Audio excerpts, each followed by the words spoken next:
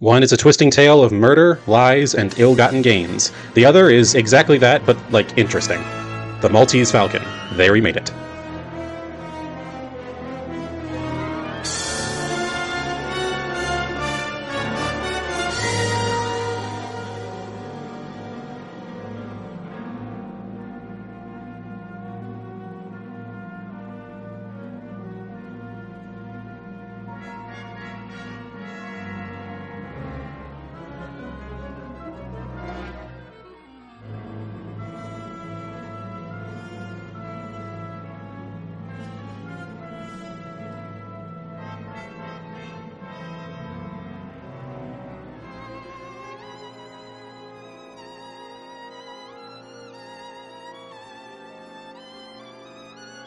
Hi, and welcome back to another episode of They Remade It. I'm your host, Stuart.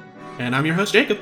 And if you can hear it in my voice, I am somehow still in the last legs of the grip, as it were. I still have some either allergies or drainage from previous illness, so if I sound stopped up, that's why. I was like, what does that mean? Yeah, no, I'm just... My body is not... My sinuses don't like me right now, as always. Yes, same. I get it. So it's slowly going away, and as with this cold front that appears to have hit the American South appears to just not be stopping immediately. It's just doing hell on my sinuses anyway, so.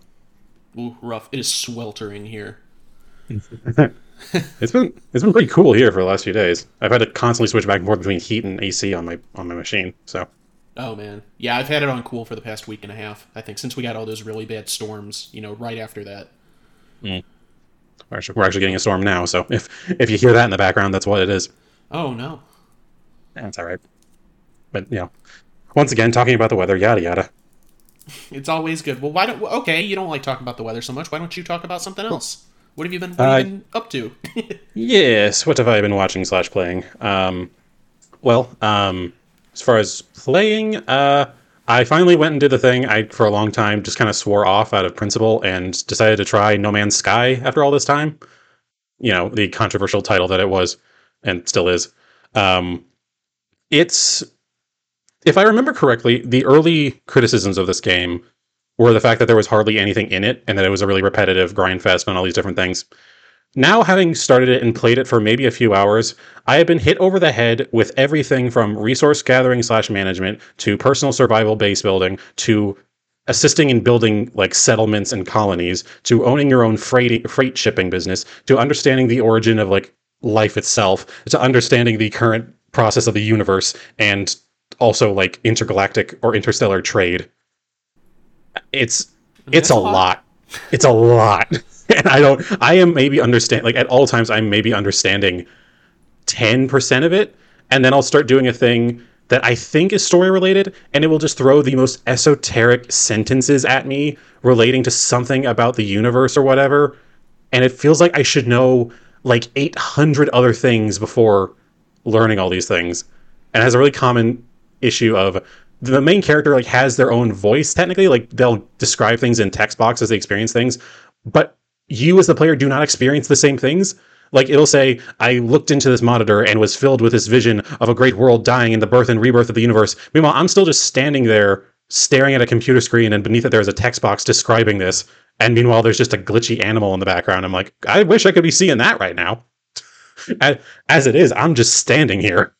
So it's a mixed bag so far. They say I'm trying to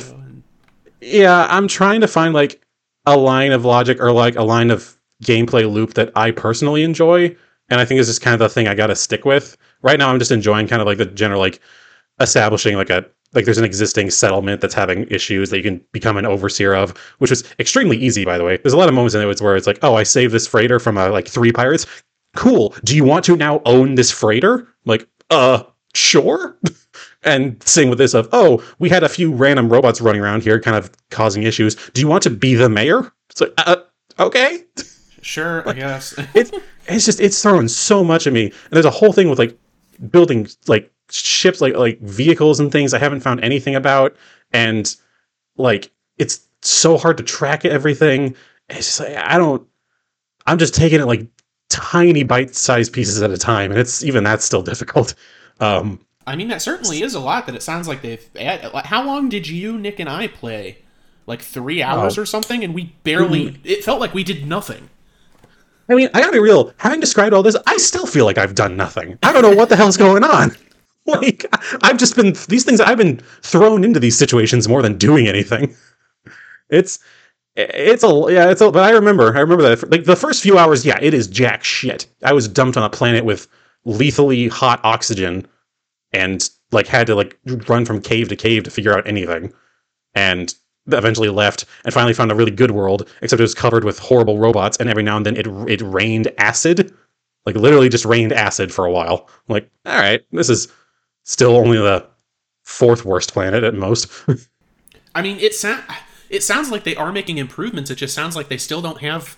It sounds like the game still doesn't have a general purpose. And I know even since the beginning, the purpose is like make it to the center of the universe. But like, is that like a story? Even that I'm not sure, because it's not established as the main line. It's just kind of like saying this esoteric thing of, I don't know whether I'm like a god or something, or everyone is a god or something. I don't know what's going on.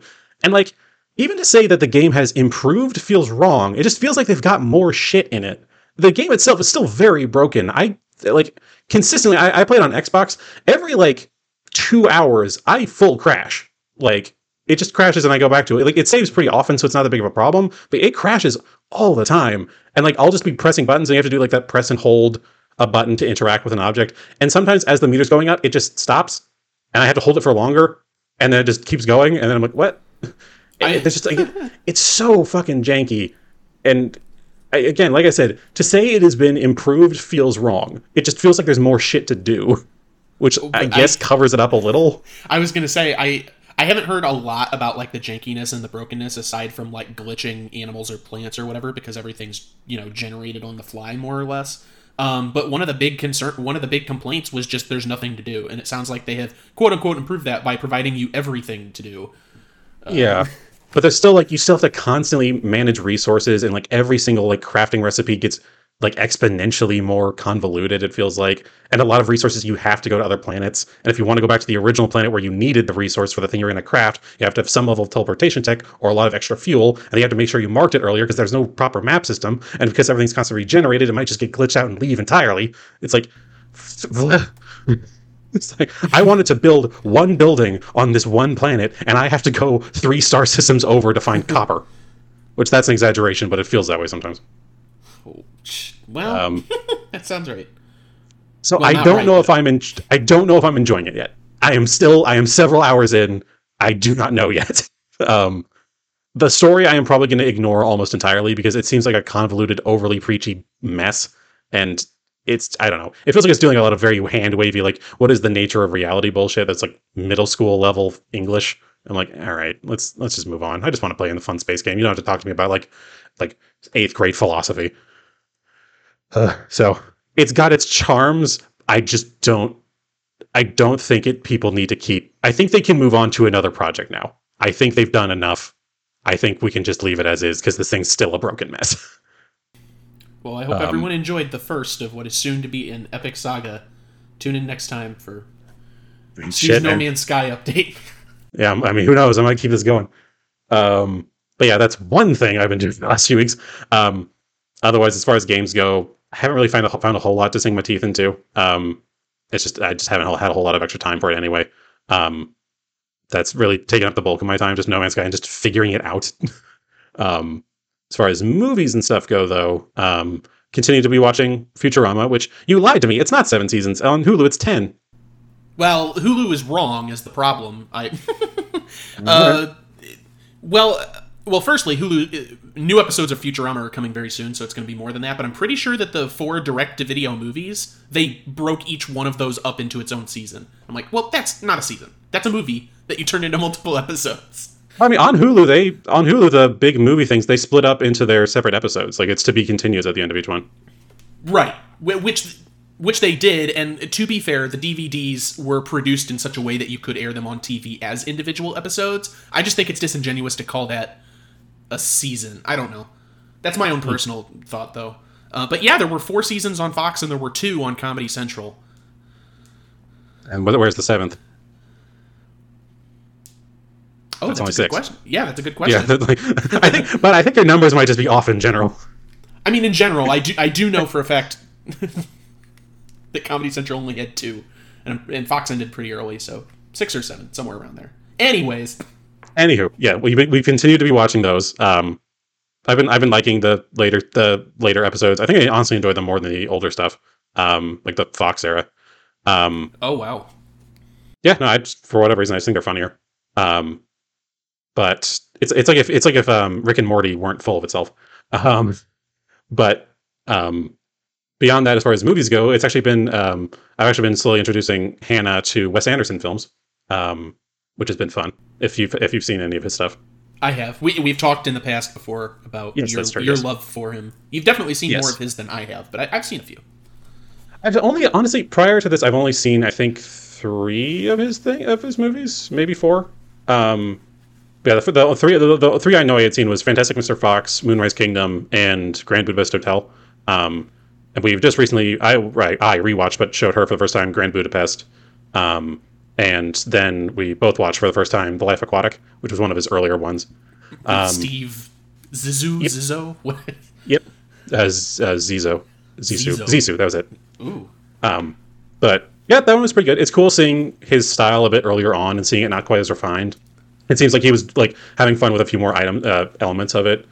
I hope he hasn't gotten too stuck to his own style now, because then the trailer for the new Asteroid City, his next film, came out not too long ago, and it looks pretty good. It definitely seems very much his thing, though. But honestly, I think I've kind of hit the best one in my opinion is Grand Budapest. I think that kind of hit his shit as good as it ever will. And I still stand by that after seeing some of his earlier stuff. I still haven't seen French Dispatch, which is the thing that came after Grand Budapest.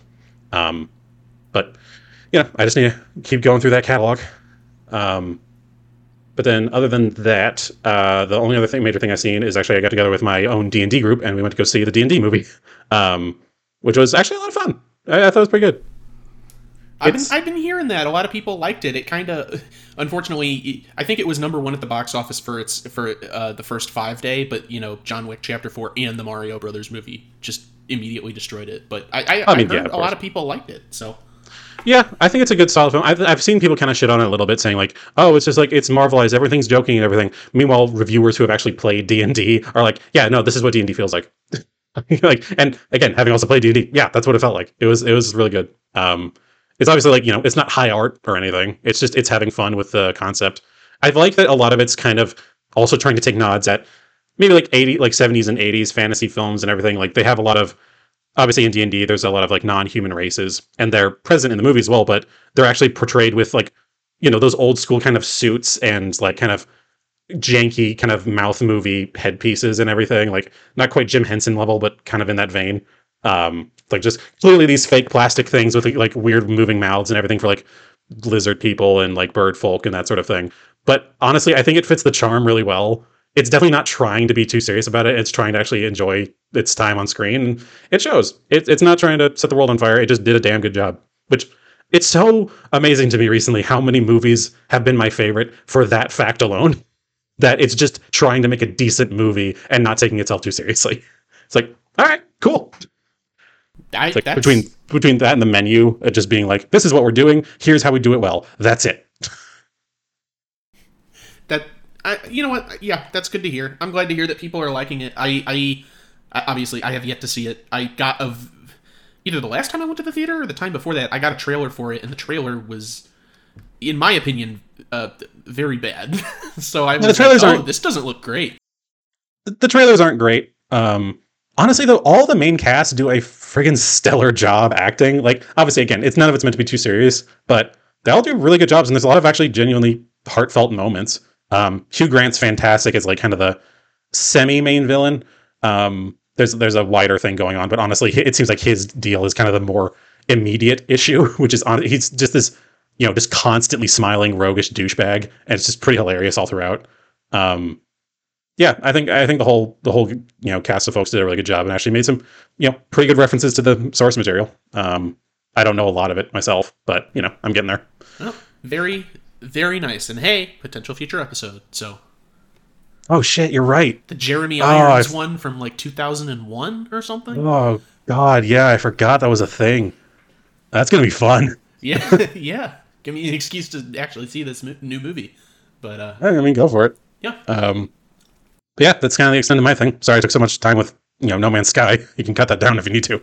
No, that's fine. You took as long to explain as the game has content. It's fine. Everything maps. I gave more explanation than that tutorial ever gave me. I also believe that. Unfortunate that they have not progressed past that point. Oh. But I've been playing some stuff. I've been watching some stuff. The main thing on the play front is I was actually playing it before we recorded the last episode, but I hadn't gotten very far because I had to stop. But I finally finished Pizza Tower just yesterday. Yeah, I've seen that around. Which was a lot of fun. It's the first game that I was fully aware of the development cycle for. Like I followed the guy, one of the guys that was working on it on Twitter, I guess, and so I would see updates for it, and I was like, oh, this looks like a lot of fun. I can't wait to play it when it comes out. That sort of momentum-based platformy style, very Wario-esque. Yeah, kind of got that like rat rod art style and everything. Oh, definitely. Yeah, it was. That game's a lot of fun. It's not a difficult game, especially to beat, but it is a very difficult game to master. I'm going to be spending a lot of time in the future, on and off, I think, getting S and P ranks. It's like you have to go through the entire stage. Don't lose your combo. Hit all the secrets, collect all the toppings. It's like, okay. Let me process. And that actually did remind me. There actually was one other game I've been playing that is in a very similar vein. Hi-Fi Rush. If you've heard anything about that one, of course. It is a fantastic gem of a game. I think it's perfect in almost every way. I am so goddamn bad at it. I'm so terrible at it. I'll see people getting into fights getting like 70,000 points, and I'm like, how did you break 20? It's just, I'm not good at spectacle fighters, but I love this game so much, so it's kind of a rough mix. I get to the point where I'm the best at the game where I can possibly be, and I get what I want out of it, and I'm like, you know what, I mastered it, even though technically I have not. Like, another thing, I'm not going to go too in-depth to it, because it's a very old game that I've played multiple times before, but I finally actually completed Braid, because at least on Steam, one of the achievements for completion is to go through the entire game and fully complete it, collect all the puzzle pieces and everything in under 45 minutes. And I watched a guy speedrun it in like 26 minutes. And after watching this full speedrun, I then proceeded to play through the entire game 3 times in a row, and my best time was like 41 minutes, I think. And I'm like, you know what? I mastered the game. And then I put it away. It doesn't matter that guy has me beat by like 17, 18 minutes. It's fine. Speedrunners are a different breed entirely, and I fear them. Yeah, I could never speedrun anything, even the games that I hold the most dear. There's not enough time. The people that put true fear in my hearts are people that can speedrun GeoGuessr. Well, they're just very, they're worldly. That's it. I mean, they've seen that sign before. It's so freaky. Oh. But yeah, that's pretty much it on the video games front. I've played a bunch of other stuff, but nothing really worth noting. As far as watching, I kind of had a little, first off, I had a little early 2000s animation fest, just because I did the Disney thing since Disney Plus launched a couple years ago and went through like their entire catalog. I was very worried there for a second where you said early 2000s. Like, okay, where is this going? There is a lot of bad shit in the beginning of that, but then you said animation. I was like, oh, thank God. Oh, well, yeah. Well, there's still a lot of bad shit, and I'll get into that. I did that, and then I did the Shrek thing unintentionally last year, though there's not near as much Shrek to go to. It was still a pain. And I never want to hear out of context doing the Shrek thing. I did the Despicable Me thing, too, and I don't know why. It's just like, well, I haven't seen like any of these all the way through. It's probably time that I just did it. So you didn't have to do that. No, I didn't have to. It was just a thing that kind of happened. But anyways, I went through a bunch of early 2000 stuff. Things I've seen before, things I haven't seen since I was a kid. And it ranged from fantastic to middling to horrendous. Just awful. Like, for example, Robots I saw for the first time since I was a kid, and I was like, you know what? Yeah. I thought this would be worse than this is. It's fine. Robots is a fine movie. It is not terrible. Even I thought it would be awful, and it's not. And then I watched the third of the Aardman DreamWorks joint pictures, Flushed Away, their first CG one, and I was like, oh, this is just as awful as I thought it would be. Of course. So, Yeah, and I won't go into one of these movies that I watched. Maybe that's too big a hint, but because I want to do an episode on it in the future, because we can. And that kind of goes into other movie talk, because I also watched another movie that I won't be discussing because I want to talk about it in the future. But all right then. That's two things I watched that I'm like, oh, we're just going to do episodes on these. I'm going to force it. And that moves into the theater stuff. I saw Scream 6. I think we recorded the last episode the night before I was going to see it, and I even mentioned on the show I was going to see it. Oh, yeah. So I went to the theaters and I saw that, and you know what? It's pretty good.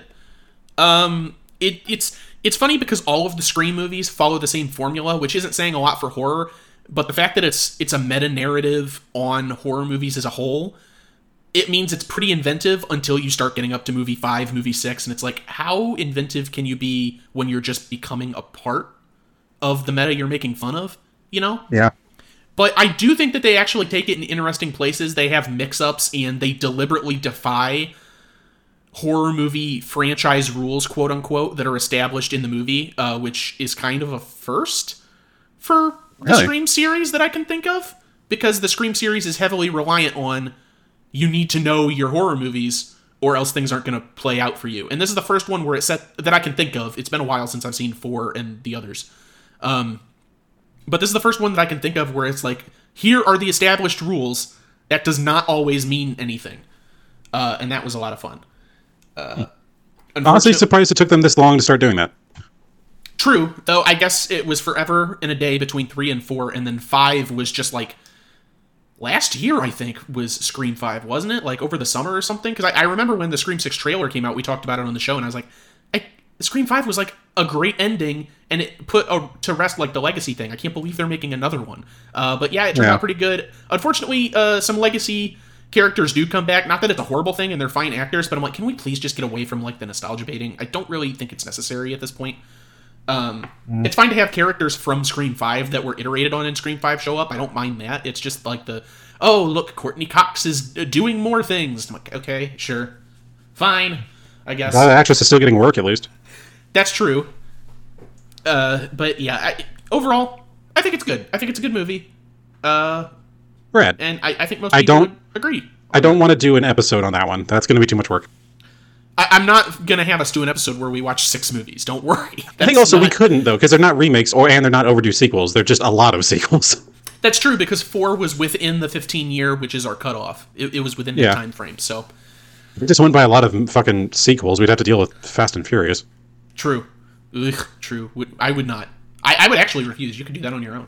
If I ever asked to do that, I need you to come find me and shoot me, because I've been taken by a body snatcher. Will do.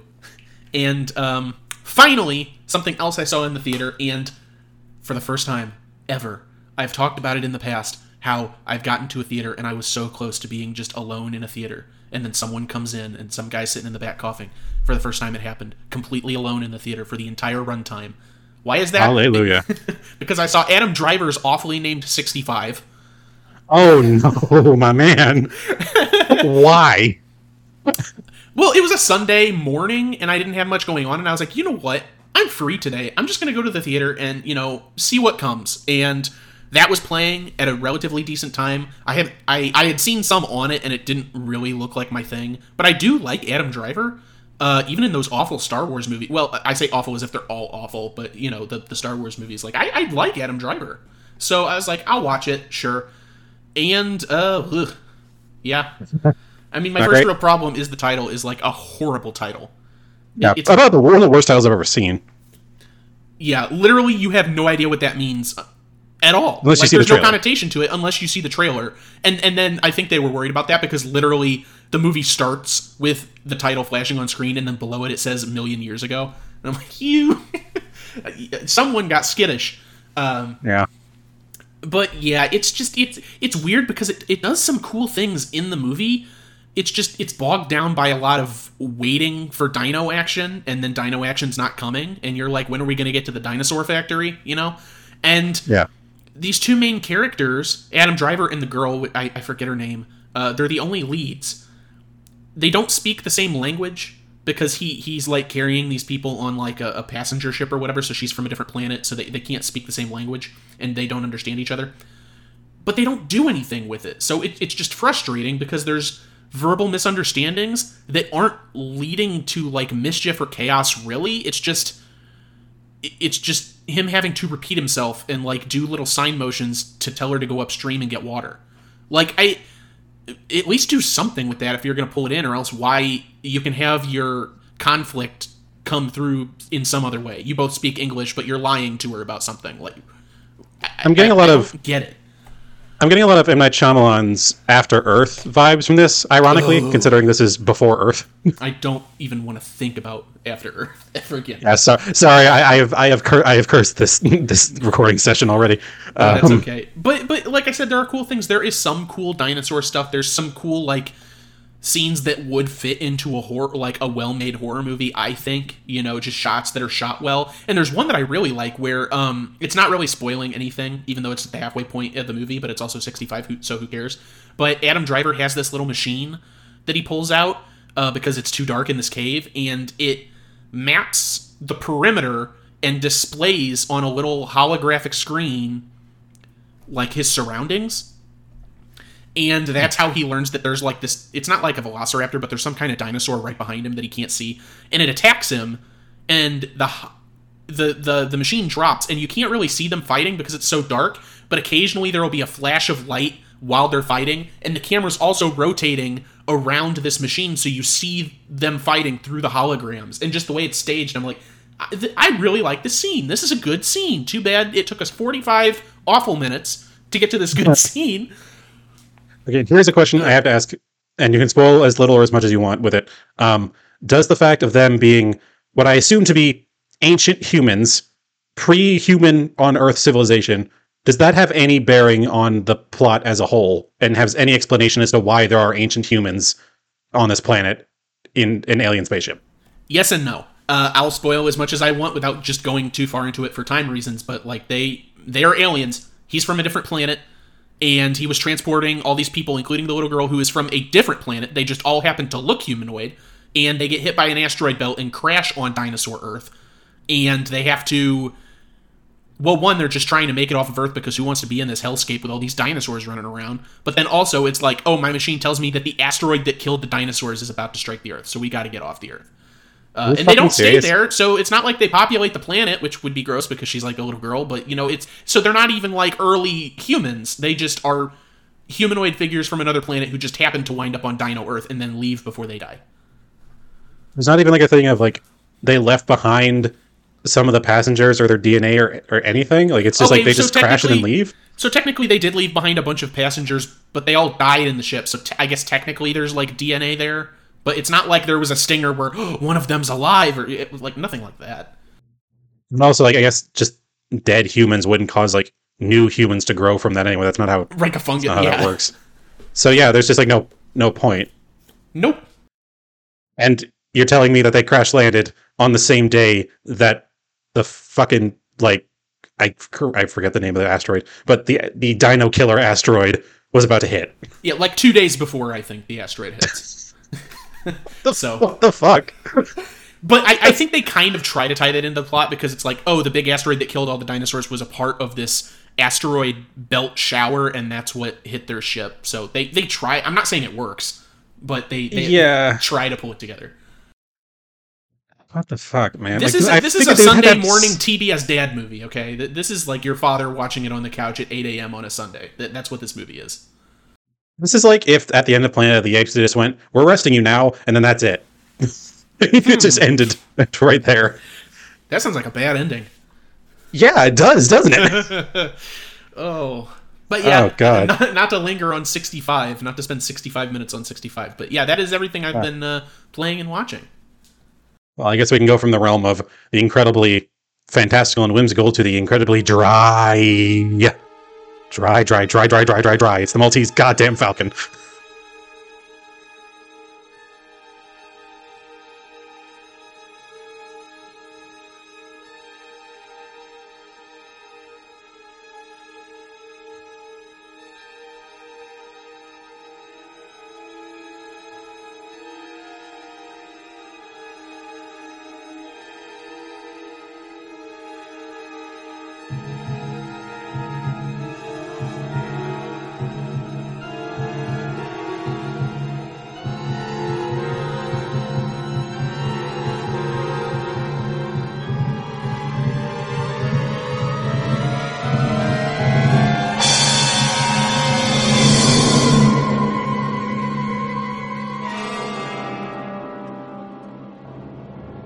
Right. For this one, there are two movies of this, and the original is actually the lesser known one. The remake is the more famous one. There is the original from 1931 and the remake from 1941. And before I get into this, I'd just like to implore to you, Jake, that the next time I try to suggest a noir film, please shut my mouth. I, just because this plot line's going to be hard to recount. However, I will say that the Wikipedia author for the plotline in the 1931 film is my hero because they did my favorite thing where they gave the name of the actor directly after the name of the character they portray, and that makes my job so much easier. Thank you, you anonymous beautiful bastard. So starting off with the 1931 film, directed by Roy Del Ruth, screenplay by Brown Holmes, Maud Fulton, and Lucian Hubbard, uncredited, and is based on the 1930 novel of the same name by Daniel Hammett, just 1 year before, which is interesting. Kicking into the plot, in San Francisco, private investigator Sam Spade, played by Ricardo Cortez, and his partner Miles Archer, played by Walter Long, are hired by one Ruth Wonderly, B.B. Daniels, to follow one Floyd Thursby, who was never actually shown, a man that allegedly ran off with her younger sister. Later that night, police detective Tom Polhouse, played by J. Farrell MacDonald, informs Spade that Archer has been killed while tailing Thursby. Thursby, however, is also killed later, and the police start to suspect Spade as a recompense for killing his partner. The next day, Spade calls on Wonderly in an attempt to find out her real reasons for hiring them. She gives Spade little information, but manages to keep him on the case. Later, one Dr. Joel Cairo, played by Otto Madison, visits Spade's office and offers him $5,000 if he can retrieve one enamel figure of a black bird. Cairo is trying to recover it for the quote-unquote rightful owner. Not knowing anything about the statuette, Spade plays along and agrees to try to recover it. That night, Spade tells Wonderly about his talk with Cairo, and she becomes nervous. Then Polhouse and his superior, Lieutenant Dunny, played by Robert Elliott, arrive at the apartment. They question Spade, but are interrupted by the screams of Wonderly, who's holding Cairo at gunpoint after he had broken in. The policemen leave with Cairo in tow. The next morning, as Wonderly sleeps in his bed, Spade lifts her latchkey and thoroughly searches her apartment, finding nothing. Because they're sort of in a relationship now, it's a bit...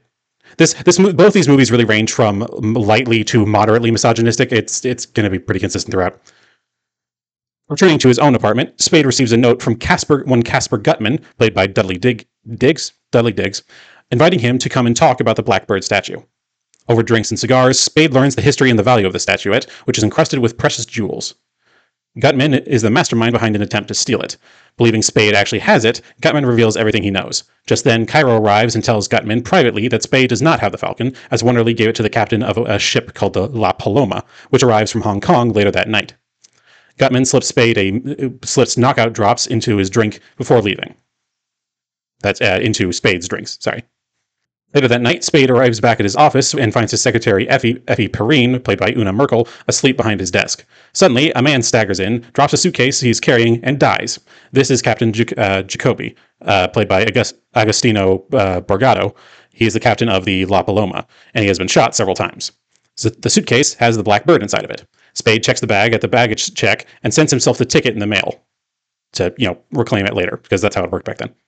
Called in to see the district attorney, played by Morgan Wallace, because of Archer's murder, Spade is given 24 hours to wrap up the case and identify the real killers. Wonderly lures Spade into his apartment, where Cairo and Gutman are waiting there with guns. Gutman offers an envelope with $10,000 in cash in exchange for the Falcon. Spade insists that there has to be some kind of fall guy that will go to jail for the murders and suggests Gutman's gunman, one Wilmer Cook, played by Dwight Fry. Gutman and Cairo agree to Spade's proposal. Spade calls Effie and asks her to bring the suitcase to them in the morning, while Gutman explains how Wilmer killed both Thursby and Jacoby. The bag shows up, and Wilmer escapes while the conspirators are frantically opening it and examining the bird. They soon, however, determine that it's a fake. They must have been duped by the previous owner in Constantinople / Istanbul in the remake, which is fun. And Gutman and Cairo decide to make another attempt on stealing it. As they leave, Gutman takes back the $10,000 he gave to Spade while pointing a gun at him. Spade immediately calls Detective Polhouse and tells them to pick up Gutman, Cairo, and Wilmer. Confronting Wonderly, Spade accuses her of killing Archer in order to frame Thursby and get him out of the way so she could have all the money of the Falcon to herself. She admits to it, and Spade tells her that he's going to turn her in despite their love for each other, because apparently they loved each other. When Dundee and Polhouse show up, they reveal that Wilmer actually killed Gutman and Cairo before being apprehended. Spade gives them Wilmer's guns, tells them that Wonderly killed Archer, and they take her away. Spade goes on to visit Wonderly in prison to tell her that he has been made chief investigator for the district attorney's office. Spade instructs the prison matron to treat Wonderly well and give her anything she wants. When the matron asks who will pay for the treatment, Spade tells her to bill the DA. Oh, that is a... I'm brushing over I imagine I'm brushing over certain parts of the plot, and certain things might not be super clear, but trust me, having watched it also, that's kind of how it felt at the time too. But thankfully, the 1941 film is almost beat for beat exactly the same, so I'll just be going down the change in actors and such. It is directed and has the screenplay written by John Huston, and is based on the same Maltese Falcon novel from 1930. Going to the cast list, we have Humphrey Bogart as Sam Spade, Mary Astor as Ruth Wonderly / Bridget O'Shaughnessy, which is her character's actual name apparently. Gladys George as Iva Archer. Peter Lorre as Joe Cairo, or Peter Lorre, sorry, I'm not sure. Barton McLean as Lieutenant Dundee. Lee Patrick as Effie Perrine. Sidney Greenstreet as Casper Gutman. Ward Bond as Detective Polehouse. Jerome Cowan as Miles Archer. Elisha Cook Jr. as Wilmer Cook. James Burke as one of the hotel people. And Walter Huston as Captain Jacoby, but he went uncredited. The only major difference is there isn't the scene at the end where he visits her in prison. She just gets taken away, and that's the end of it. And there's actually a bit more history on the Maltese Falcon, supposedly having been a gift from the Knight Templars of Malta to the King of Spain, but it got stolen by pirates or whatever. But it's honestly kind of neither here nor there. Fucking noirs, man. I forget how convoluted they are.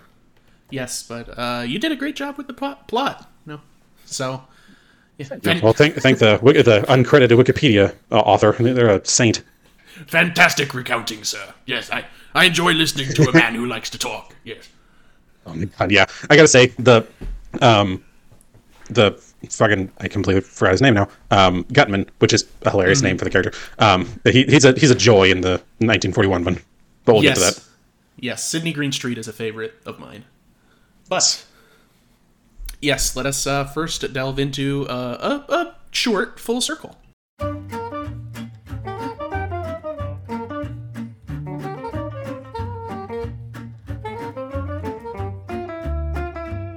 All right, so first up, the only one we have for the 1931 Maltese Falcon, Dwight Fry, who played Wilmer Cook. He was also Fritz in 31's Frankenstein, so 231 features. And I mean... You could really roll films out pretty quick back then, huh? Oh, definitely. And I mean, Dwight Fry was he was all over those Universal monster movies too. Like he was Renfield in the 1931 Dracula. Oh. So he really he got around. Damn.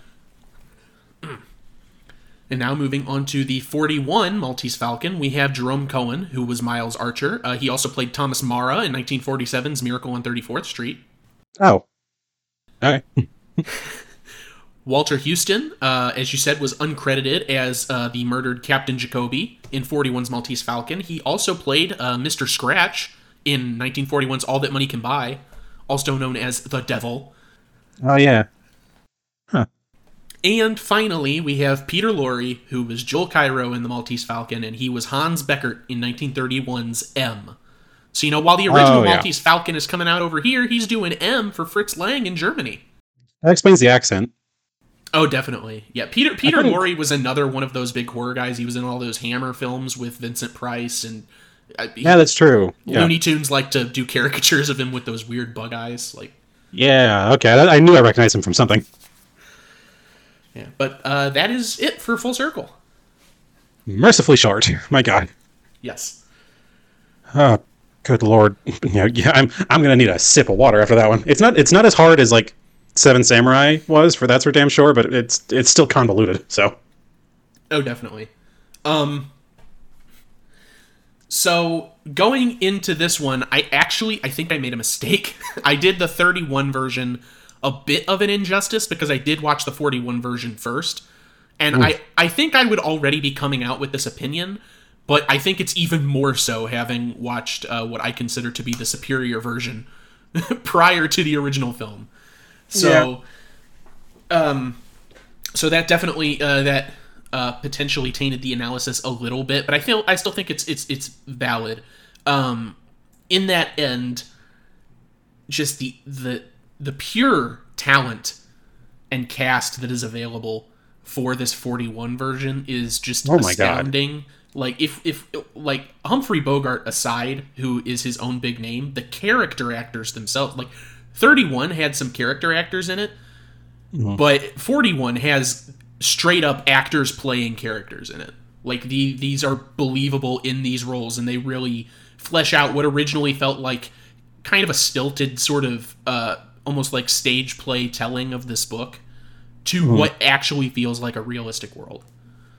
Yeah, it is really like the Maltese Falcon is often cited as kind of like one of the triumphs of the noir genre, and it shows big time. Like even knowing all the tropes about noir, and I've got my own issues with classic noir in general. Just between like the just kind of at times like the equal parts complex and interesting nature of the conspiracies that go on board, and also the kind of chauvinistic and boiled down attitudes at times. It's always been a weird mix for me, but seeing it done in its like truest original form is hard not to respect. It's just it's also not so convoluted as a lot of modern noirs have become, because you have to keep making it more complex to make them interesting.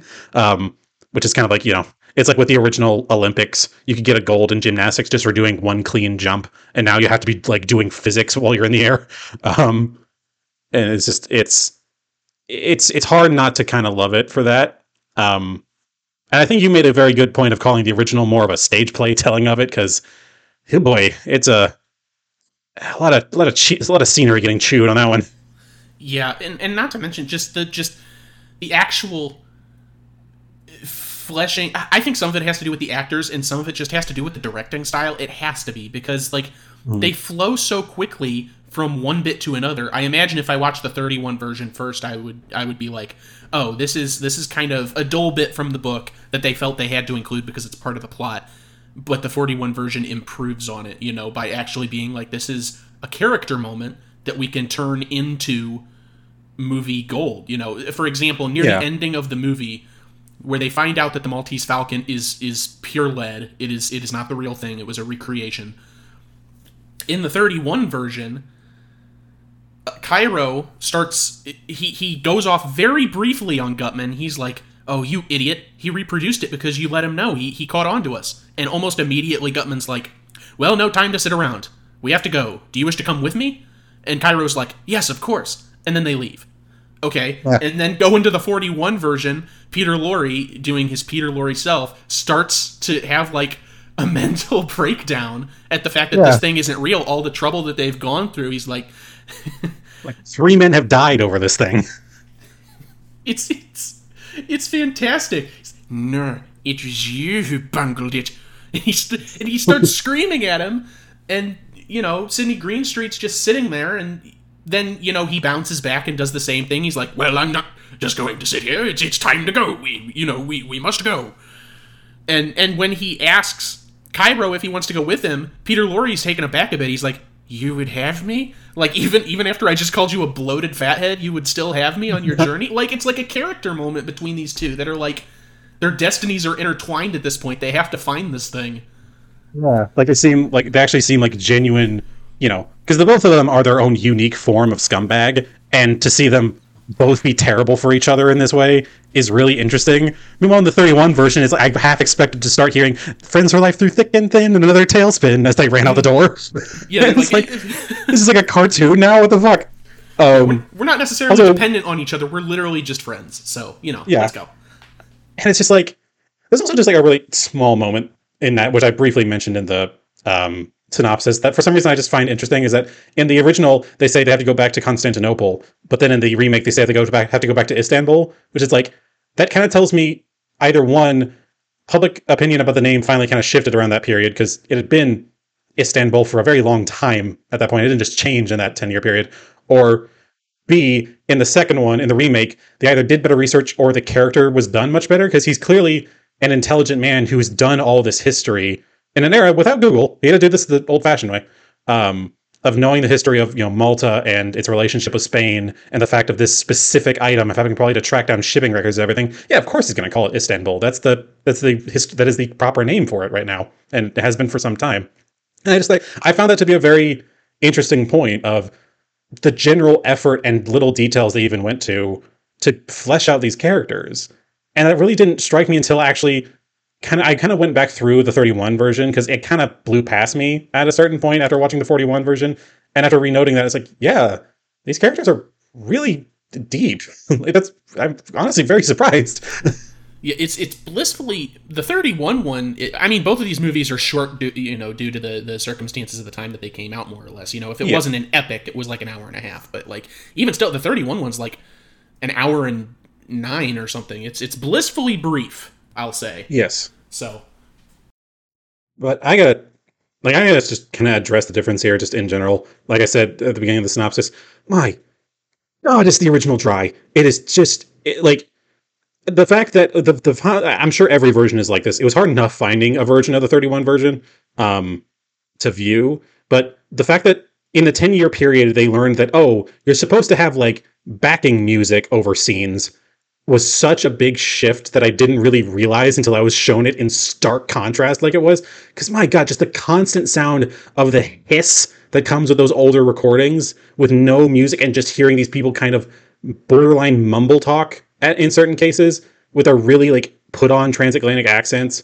or trans-Pacific, I guess, since they're in San Francisco, whatever. And just, I felt like I was being like interrogated at a certain point. Then I jump into the 41 version and am shown like camera angles and music and backing and like different octaves and changes in emotion. I'm like, oh my God, it's beautiful. Yeah, the 41 version is it's a movie. Like it's a movie. It's a movie with a capital M, my friend. They like put a lot of effort. There are so many times in this show where we've watched movies where it's hard to really call them what they are. It's like, man, like what is like whatever that one others, I forget the name of it. It's the one with Mark Wahlberg, and the remake, like the twist ends up being like all the money was invested in a stamp or whatever. What was that one? The Truth About Charlie, and the original was Charade with Cary Grant and Audrey Hepburn. Yes, like the way we described the Truth About Charlie of it being like this pseudo wannabe French art house kind of style going on. And it's like, what is this? I don't know what this is. And then, yeah, like you said, watching the 1941 Maltese Falcon, that is a movie. That is as classic of a form of, this is a piece of media that has been put to film reel and projected on a widescreen within a 1 hour and 30-minute time frame. It is a movie. It's like, holy shit. It's like, I forgot that these were a thing, honestly. Yeah, and it was one of those things where watching it, I hair standing on end at specific scenes, and I don't get that a lot anymore. Or even when viewing like classic stuff, it's rare. It's like, it's funny because I think the main, like, a lot of classic movies have quotes associated with them, and the Maltese Falcons is definitely the stuff that dreams are made of. That's the takeaway from that movie. But good Lord, when Wilmer is on the couch after getting disarmed, and he wakes up and everyone's staring at him, and he comes to realize that he's going to be the fall guy in this situation, and Sidney Greenstreet just looks at him, he goes, "I love you like a son, but a man can get another son. There's only one Maltese Falcon." That had like hairs on the back of my neck. And that's a line that was in the first movie too, but the main character says it, and it's just like a matter of fact, like, I'm using this as a part of our negotiations. It's not like a classic quote caliber in that feature. Yeah. Like, and if you did any kind of line like that in modern days, it would be panned for being so hokey, of like doing a title drop like that. In this, it was brilliant. It was beautiful. It was poignant to, like, it described the character of Gutman. It described the like desperate situation that Wilmer was in. It described just the whole sense of greed that's going through all these scumbags, that they're willing to give up supposed family for this chance at riches. It's insane. And we haven't actually seen when they did all the stealing of the Falcon. This is all after the fact stuff, and we learned so much about them regardless. It's like, how the fuck did we get here? Oh my God. I watched, I know I talked about it on the show. I watched a movie last year called The Outfit, which was that tailor that like makes suits for the mob in this neighborhood. And I love the fact that we got a movie in the year 2022 that was so bottled, and it entirely took place in this small tailor shop that's basically 2.5 rooms. And I get such a good feeling when movies are able to restrain themselves, because you really know that they're trying to be about something, because all the focus is on the dialogue and the characters, and how they interact, like a 12 Angry Men, where they're all just arguing the details of this case over and over again. And in here, it's the same thing. It's like his office and then 2 rooms. They're apartment rooms, and that's it. And they're in the same room for the last 2/3 of the movie, pretty much, while they're sitting around waiting for this Falcon to be delivered. They're arguing over money and who stole what and who's going where and who's taking the fall. It's so engaging, and no one has to do hardly anything. Sidney Greenstreet is sitting in a chair for most of this movie, and he is by far my favorite character, and I find him the most engaging because he's acting. Yeah. And it's just, and this is in comparison to the prior movie that is near word for word and beat for beat the same, but just with like subtle shifts was able to make it engaging. Like the fact that we see Archer's death directly, the fact that we have all these moments of intermediate moments where he like has to go into a cab to track things down. It shows like actions happening without actually doing a lot of action. And just, oh my God. And just again, just the acting chops on display, which I feel bad for shitting on the 31 movie so much, but it is night and day, frankly. Oh my God. I think everyone in the 41 version, everyone in their respective roles does a better job than the actors in the 31 roles. And there's good actors in the 31 version. I will say that I actually think Dudley Diggs as Casper Gutman in 31 is probably the best actor in that movie too, in my opinion. I think he's doing a really good job with that character based on the text, but he's up against Sidney Greenstreet. That's hard. It's very hard. Yeah. Which, to be fair, Humphrey Bogart gives a run for his money with his character, which I can't tell if he is one of my lesser favorite characters in the film, just for the fact of, like, ultimately at times he can come off a little too brusque, which is, I guess, kind of the point, but it almost gets to the point of not liking him. I think he's incredibly clever, and I like that, obviously, but, you know, it's that same kind of stoic archetype thing from, like, noirs of the area that was just one of the main reasons I've never been a truly massive fan of them. Just because at times I think it just gets a little grating. Like the fact that, you know, his partner dies and he has a pretty immediate reaction to like, okay, go ahead and change all our stationery and like change the name on the door and all this stuff. Which like I'm realizing now also though gets paid off in the end because we get to learn more about him, their relationship subtly. Like the fact that he originally, like that Spade actually had a thing for Archer's now widow wife. And now people believe like, oh, that's the reason he knocked off Archer so that he could get with his wife. And then you learn like, yeah, Archer's wife wasn't happy with him in general, but they had a lot of money together and all these other little subtle things. And then there at the very end, when he finally, you know, drops the truth that he knows it was O'Shaughnessy who killed Archer, he drops that of like, I don't care if I love you. I had a partner that you killed. It is my responsibility to bring you to justice for that. It's like, damn. All right. Like, that's truly like the bros before hoes moment before there was such a phrase for it. Which, you know, I need to gargle salt for saying that phrase out loud. But, you know, it's just, again, a matter of just subtle moments and being able to build up this character without necessarily needing to say it outright, which is where noir films shine. And I still can't tell you if I like this character. And I think that's the entire damn point. God damn it. I mean, a lot of these gumshoes, these dicks from the era are meant to be unlikable. And that's why it's so hackneyed now, where it's like sitting, you know, self-narrating, sitting in a dark office with just blinds on the door, drinking whiskey with 5 o'clock shadow, because it's like, the world is awful, you know, it's such an archetype at this point, and I'll say that, unfortunately, I do think Humphrey Bogart is great, and I think he does a great job in general.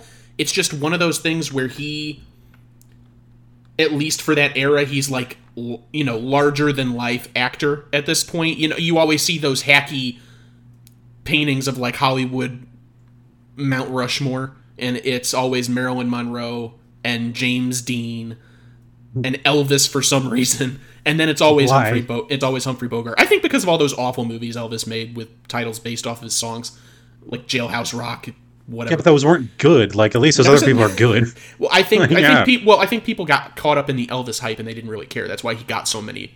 He got a ton of movies and none of them are any good. But anyways, like the toilet he died on has a better spot than him. Humphrey Bogart sits in such an echelon that it's like he's just him. Whenever I see him in movies like this is a great movie and it's a great performance from him, of course. But I don't see Sam Spade. I see Humphrey Bogart playing a detective. And like, for example, like Peter Lorre, I love Peter Lorre, and I've seen him in a ton of things. But when I'm watching it, I'm not constantly thinking that's Peter Lorre. At most I'm thinking this is a really damn good performance from Peter Lorre. But when I'm seeing Humphrey Bogart, it's like, well, this is how I imagine Humphrey Bogart just lived day to day. So is he acting? This is just, and I know he is just a daily life. Yeah, I know he is, but I can't separate that in my head, and that's not necessarily his fault. It's sort of the circumstances. I feel bad for. I want to. I want to try to find some saving grace with the 31 version, but then I started thinking about the main actor for Spade in the original, and I was like, "Oh God!" Like that weirdly grinning douche. Yeah, I mean, I don't. I could not stay engaged whenever he was doing anything. I was like, God, this guy's rough.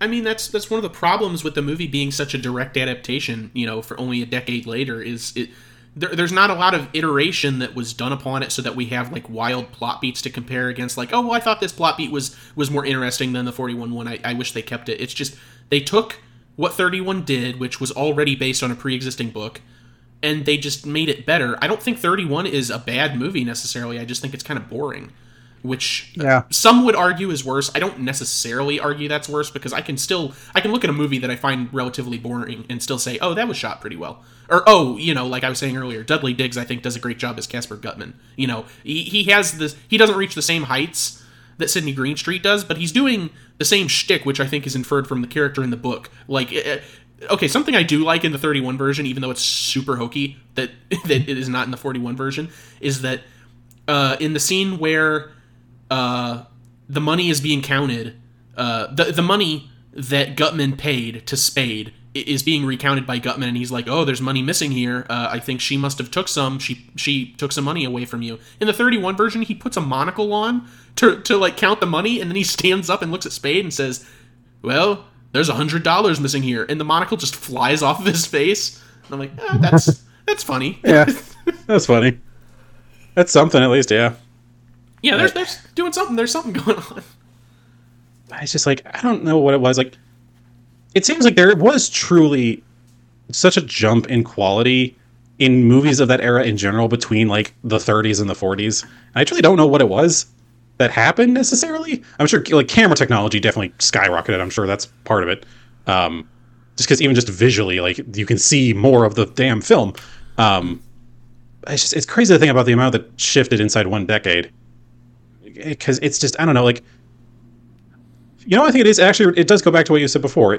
It still feels like for a long time, I think we talked about this on the show before, for a long time, films were still just kind of portrayed as stage plays that are being filmed. Oh, yes. And so there's still like long lingering shots and very kind of moments of watching characters interact for extended periods, or just in very dry scenarios with for the most part, full foot to head, wide shots of everybody. And then you shift into the 40 version where people realized, hey, we can do like close-ups and dramatic beats, and we can show other environments, at least in part, to give more context and to be able to have all these different moments. Like even the part where they get to where he gets to the ship in the 41 version and seeing it on fire. He's only there at that scene for a couple minutes, and there's still just this very chaotic scene going on in the background. Did they have anything even close to that in 31 version? I can't even remember. I don't remember that. It's just like it's just the fact that they're able to do more. At some point, someone came up with the idea of like, what if we weren't making a play? Like, that's just yeah, a brilliant idea. We actually realized that this is its own medium. This isn't just a way of advancing something that already exists. We can make it its own. And I think when they finally realized that, a lot of good shit started happening. And we're in the world we are today, which, one would argue they've lost their way a little bit, but that's neither here nor there right now.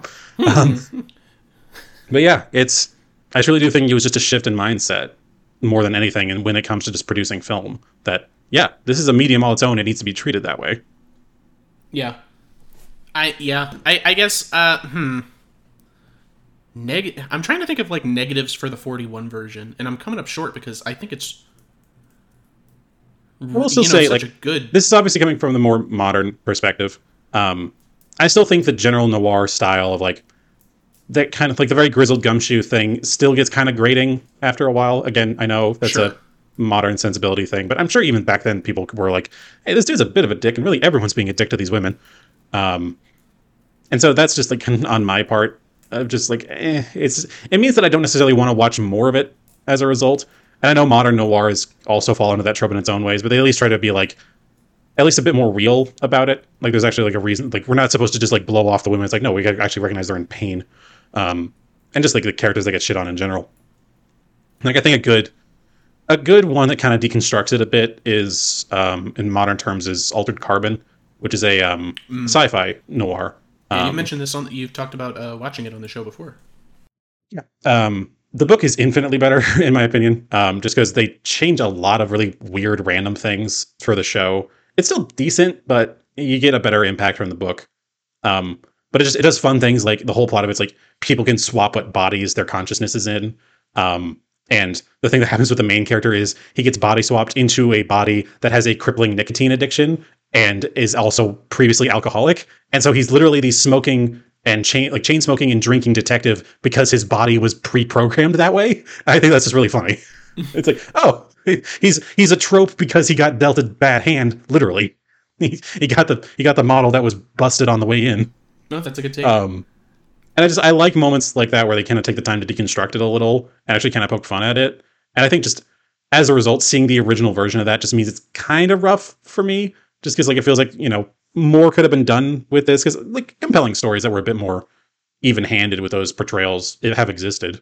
But that's just like that was generally like the production style of the time of like having how those characters acted and that sort of thing, which is ultimately excusable, but still, it just means it doesn't necessarily mean I enjoy it anymore while watching it. Sure.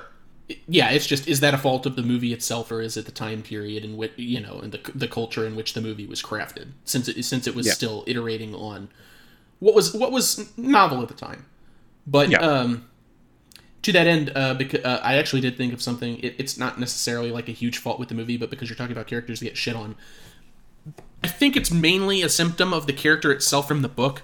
But Elijah Cook Jr. doesn't get a lot to do in the movie, which is unfortunate because I really like him. He's been in other things that I like the Vincent Price, with the House on Haunted Hill, and he was in Rosemary's Baby. Much later, he's been in a lot of stuff that I like, and I think that I think he's a good actor. It's weird to have him in this particular role just because he doesn't get to do a whole lot, But the same to that end applies to Dwight Fry. It's like this silent gunsel that works for Gutman that doesn't get a lot of words and then leaves at the end so that he's not incriminated by the party. Yeah. Which, like, to be fair, he does enough with what he's got. He clearly shows he's a hothead and kind of has the young gun kind of thing going on, which itself is still kind of a novel concept. But yeah, it feels like there's a lot of moments of that where it feels like the secretary woman probably could have had more going on, but at the same time, didn't necessarily need another female ingenue, as it were, kind of in distress. They already had, the O'Shaughnessy character with Mary Astor. But, it's... Yeah, and like at this point, it feels like I nitpick certain things about it, but yeah, it's always that moment of it feels like they could have done more with the characters as they did, but they already did plenty with the characters they did do stuff with. So it's, I feel like at times I was a little kind of confused as to the O'Shaughnessy character's motivations, just because we didn't see a lot of her interactions with these other guys, which she clearly has some amount of history with, but we really only ever see her interact in like this, submissive role of like having always on the edge of being, beaten at her game and that sort of thing. So we never really see it like, it's clear that she's clever and that she's been pretty ruthless to get all this stuff, done to be able to try to get this Falcon straight up killing a man at point blank range and trying to get all these other people framed so that she can get away with the money. But ultimately, she's only ever portrayed, even up to the very end, as this kind of like waifish character who's having to deal with all these other people like throwing her into schemes, which I would have hoped that there's been some sort of turnaround at the end, but like it's really just her just kind of crying and being like, how could you do this to me? It's like, what the fuck do you mean how could he do this to you? You committed murder.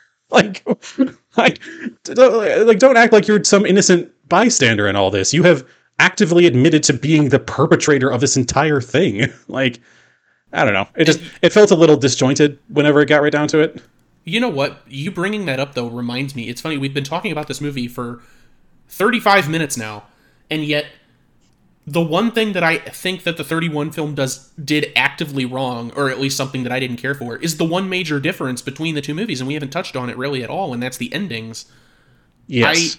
I think, which you alluded to earlier when you were discussing the synopses, but I think that the 41 version is more impactful, and that's the one I saw, that's the movie I saw first, as I said. So I'm watching it and I'm like, oh, that's really powerful. She's broken. Is he going to absolve her? No, he's not. He's sticking to his guns, and she did commit murder, as you said. So, take her away, and you just see her being taken down on this elevator as he sort of solemnly walks away. So I watched the 31 version. I think we're going to get to that point because I've just been watching a movie that the dialogue is, 1-to-1 on. And we get this whole scene in the prison where they're like joking with each other across the bars. And I'm like, well, this kind of took the wind out of the movie's sails, I think. Maybe I'm a little biased watching the better version first, but I was not expecting this. Oh, what we've done another movie where there's a weirdly similar situation. It was one of your picks, I'm pretty sure, but I cannot for the life of me remember that. It was about it was about like one of like the remake had Jack Nicholson as the main male role. The Postman Always Rings Twice. Yeah, Postman Always Rings Twice. It had a very similar thing going on where, everything happens at the end, and in the original, the main character goes to prison for what he's done, and he's about to be executed, or whatever it is. And, like, it has, like, he drops the line, like, the Postman Always Rings Twice, basically saying you can't escape consequences. And it's kind of like a weird kind of lingering trail for the end of the movie there, or just like it feels like it goes on a little bit too long. And then in the remake, it does the same thing that happened here. It ends at that final climactic moment. And it's like, oh, okay. It's just that it did it better here, where it actually like made it impactful, and we didn't have to actually state the moral of the story. Right, we know what's happened, and the implication is enough. Like they just spent 5 minutes about it, talking about it in the room. Yeah. So it's weird that that's happened twice now. No, if we've had that scenario. And they're both kind of noirs in a way. There's not like a detective. Yeah. Well, there is a detective running around Postman Always Rings Twice. It's just not one of the main characters. So yeah, we're focused on the criminals rather than the detective. Right. Yeah, that's an interesting situation, huh? And I don't know why. Just like that doesn't really ultimately hold a whole lot of impact to what we were talking about, but it's weird that I ever thought about that. Sure. But yeah, it's the end. Yeah, the ending of the 41 version is about as stellar as of an ending as you can get. Like, even having seen the 31 prior, like the whole revelation of him dropping the truth bomb on her of like, yeah, I know you did it. Like, even in the time of having watched it a second time, I was like, oh shit.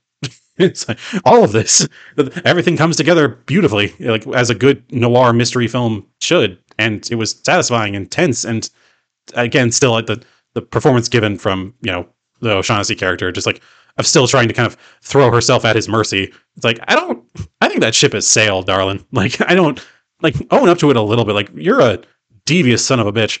And I don't know. Again, this is probably just a personal preference thing. I just think that the disjointed nature of her character was a little weird, but otherwise good ending. That makes sense. Yeah, that makes sense. I think I tracked that.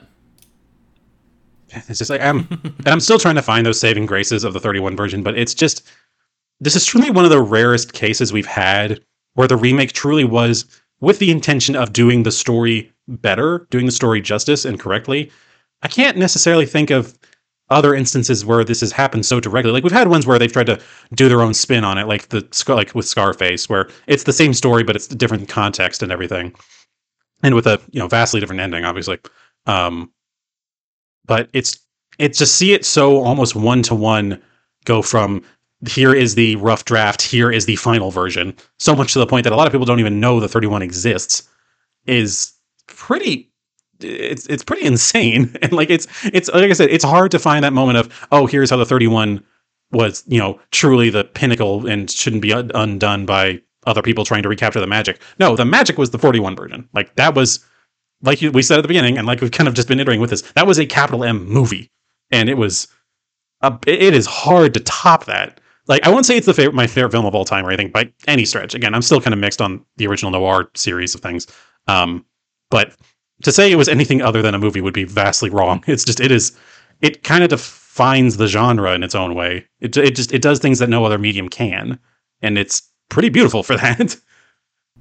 Yeah, I hear people talking about this, all the time. It's not like we found a diamond in the rough. Obviously, this is like a classic of cinema. I hear, it's mentioned in the same breath as things like Casablanca and The Treasure of the Sierra Madre. So, but still, like, it was a great movie. I loved watching it. I'm super happy with it. I think the 41 Maltese Falcon Again, super popular movie, so I'm not breaking ground here, but I think it's up there in terms of things that we've covered on the show. I think my top 3 is like The Day of the Jackal, the anime version of Metropolis, and then this.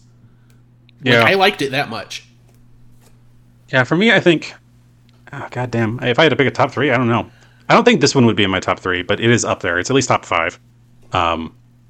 Or maybe like top 7. Yeah, I mean, we've covered a lot of good things on the show, like in Infernal Affairs and Seven Samurai, like lots of great things along with That's the true. bad. God, I did love Infernal Affairs. For as hokey as it was in its own way, I think that was a diamond in the rough. But yeah, this one's fucking up there.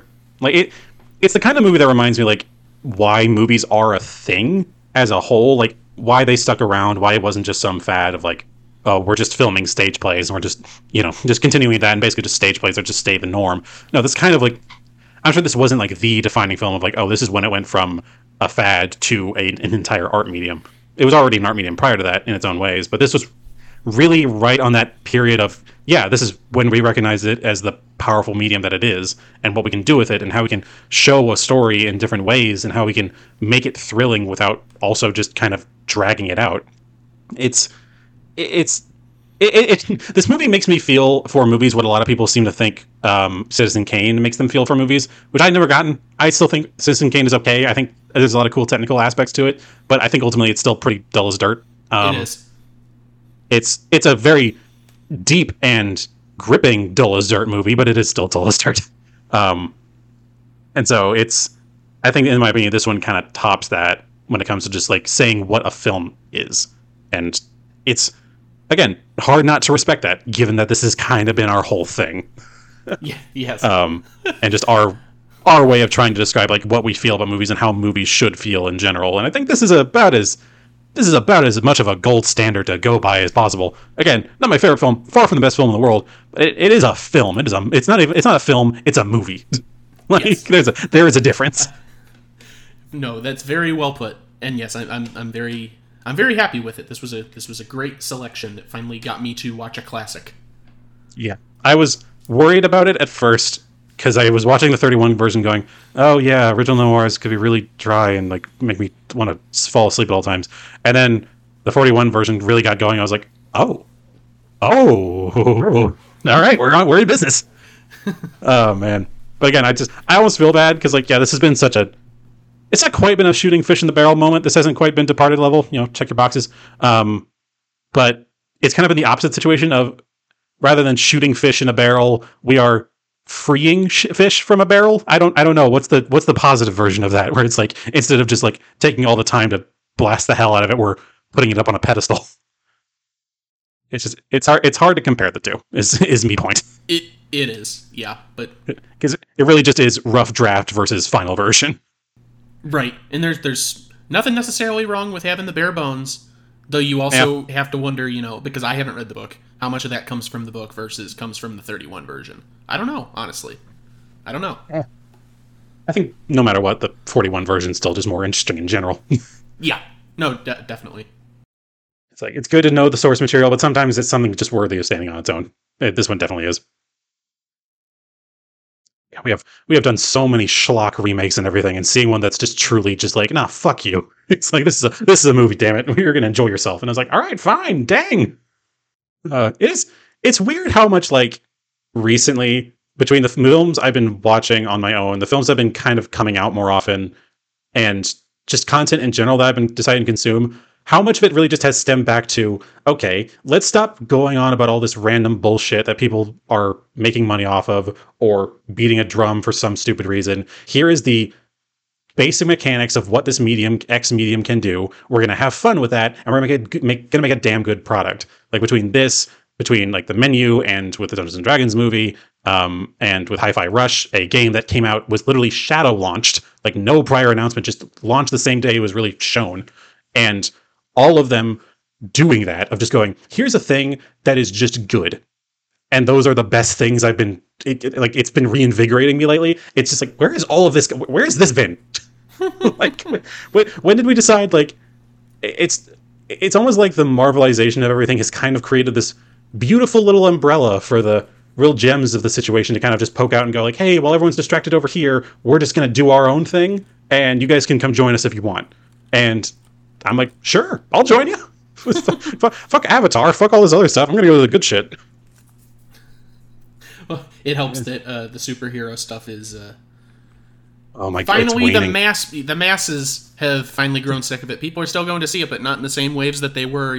Quantum Mania tanked. It did money at the box office, but it left the top 5 fairly quickly. And Shazam 2, it was barely even up there, and it I'm pretty sure it had VOD too. So what a shame. The beast can bleed. The beast can bleed. Now we just need to have that to happen with Star Wars, and for some reason Avatar. I still don't know a single human being who has actually seen the Avatar movie, and it still made more money than God. Like, what happened there? I know a couple, and they all loved it. I have not heard a single actual word about that movie. It is the wildest shit. Oh. But yeah, between that and Star Wars, I'm seeing it start to wane. I'm like, yes, please, for the love of God, let us go back to just more original media. If not even original media, like I don't need original. I just need creative and decent and well made. That's all I need. Like, give me Ray Fiennes doing fucking like killing more people in random like overly bougie situations. I'd like that. It's a weirdly specific take, I know, but still. Oh, but we sorry. I was just gonna say, which I guess I'm just describing the end of In Bruges with that, but whatever. Oh. Well, we have we've waffled a bit unintentionally here at the end. Yeah. But we've made our points well known at the at this stage. It wasn't really even a chance. We tried. We were fair, I think. Yeah. But, that's the way it goes. It's not always obvious if it's going to be this kind of situation, and I fully did not expect it to be this much of a situation going into this. But of like one is clearly the obvious choice between the two. It's rare form that it's the remake though. Yeah, we only get it. I mean, there are instances like Willy Wonka and whatever where one of us will prefer the remake, but it's rare that it's like, oh, this isn't just an enjoyability thing. This is like actually better, Like objectively, this is a better made thing. Like even if you want to sing merits of the original one, it's just not as good quality. It's like apples to like not quite apples to oranges. It's like an apple seed to an apple. Agreed. So it's a good film. Go watch it. Yeah, if you're curious about a lot of the origins of noir in general, go check it out. Go read Altered Carbon if you prefer the modernized version of it. The show, maybe watch it. I don't know. That's more your bag than mine. I never finished it because it got to a certain point. I was like, nah. I'm waffling a lot in this one, aren't I? Apparently, yeah. So let's head into socials. Get those done. You can go ahead and follow us, subscribe, and leave reviews, comments, and likes on any of your favorite podcasting platforms. We are on Apple Podcasts, Google Play, Spreaker, Podbay, Podomatic, iHeartRadio, Stitcher, YouTube, all of your favorites. But we are hosted on Spotify for podcasters? Ooh. Question mark? Thank you, Spotify. So yeah, we didn't make a switch. I just went to upload an edited episode for Planet of the Apes, I guess, and I clicked on my Anchor bookmark, and it took me to Spotify for podcasters, and best as I can tell, Anchor was absorbed by Spotify for podcasters, so, technically, yeah, we're hosted by Spotify, I guess. I didn't switch intentionally, it just kind of happened.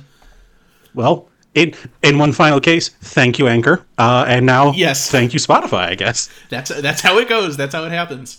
Which they don't need my thanks. They're Spotify. They'll be fine. Yes. Oh, but and go ahead and send us an email, theyremade@gmail.com, with any comments about the show, potential future episodes ideas. We do read those and take them into consideration. Anything you like about the show, hate about the show, let us know how Altered Carbon turned out if you ended up reading or watching it. We'll read all those. We enjoy your comments. Definitely. And go ahead. We love some sweet, solid validation. I love getting validation from anywhere that I can because I'm sorely lacking in my life. But speaking of getting validation from strangers, go ahead and follow us at @remade on Twitter for updates about updates on when episodes are going live, potential future episodes, things that we've been playing and watching that we've covered on the show, and full circle diagrams I've been putting together regarding actors and actresses that we've covered more than once. And that is it for socials. And just such a lore update to not have Anchor. I fully didn't expect that one. Yeah. After all this waffling, I was like, what? I was sitting on it, but yeah. Sometimes they are changing in the sense that they are hardly changing at all, but I and no, I do not watch the news anymore. I try not to. I haven't watched the news in an eternity, but Yeah.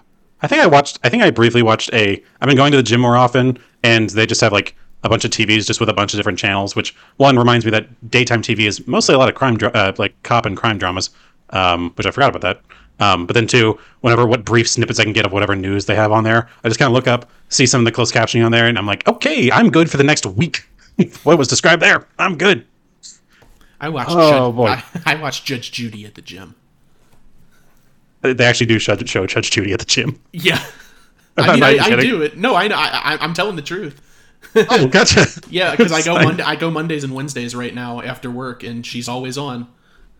Yeah, it's that on one screen, whatever the modern equivalent of Jerry Springer is on the next, and then Criminal Minds. So they got the full range of the daytime round out there. One of the TVs at my gym shows like Larry King on infomercials, and I'm like, these are fucking old.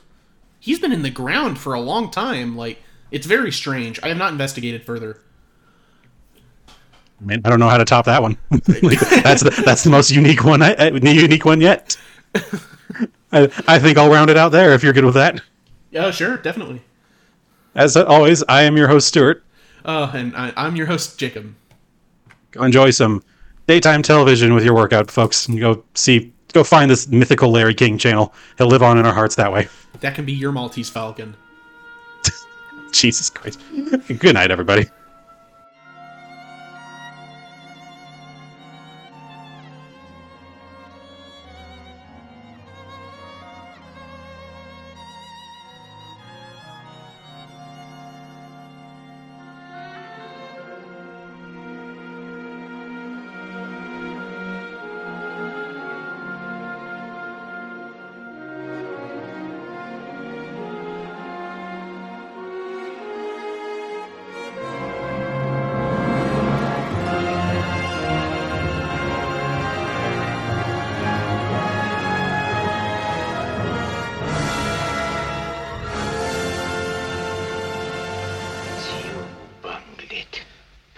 You and your stupid attempt to buy it. Temida found out how valuable it was. No wonder we had such an easy time stealing it. You imbecile, you bloated idiot, you stupid fathead, you...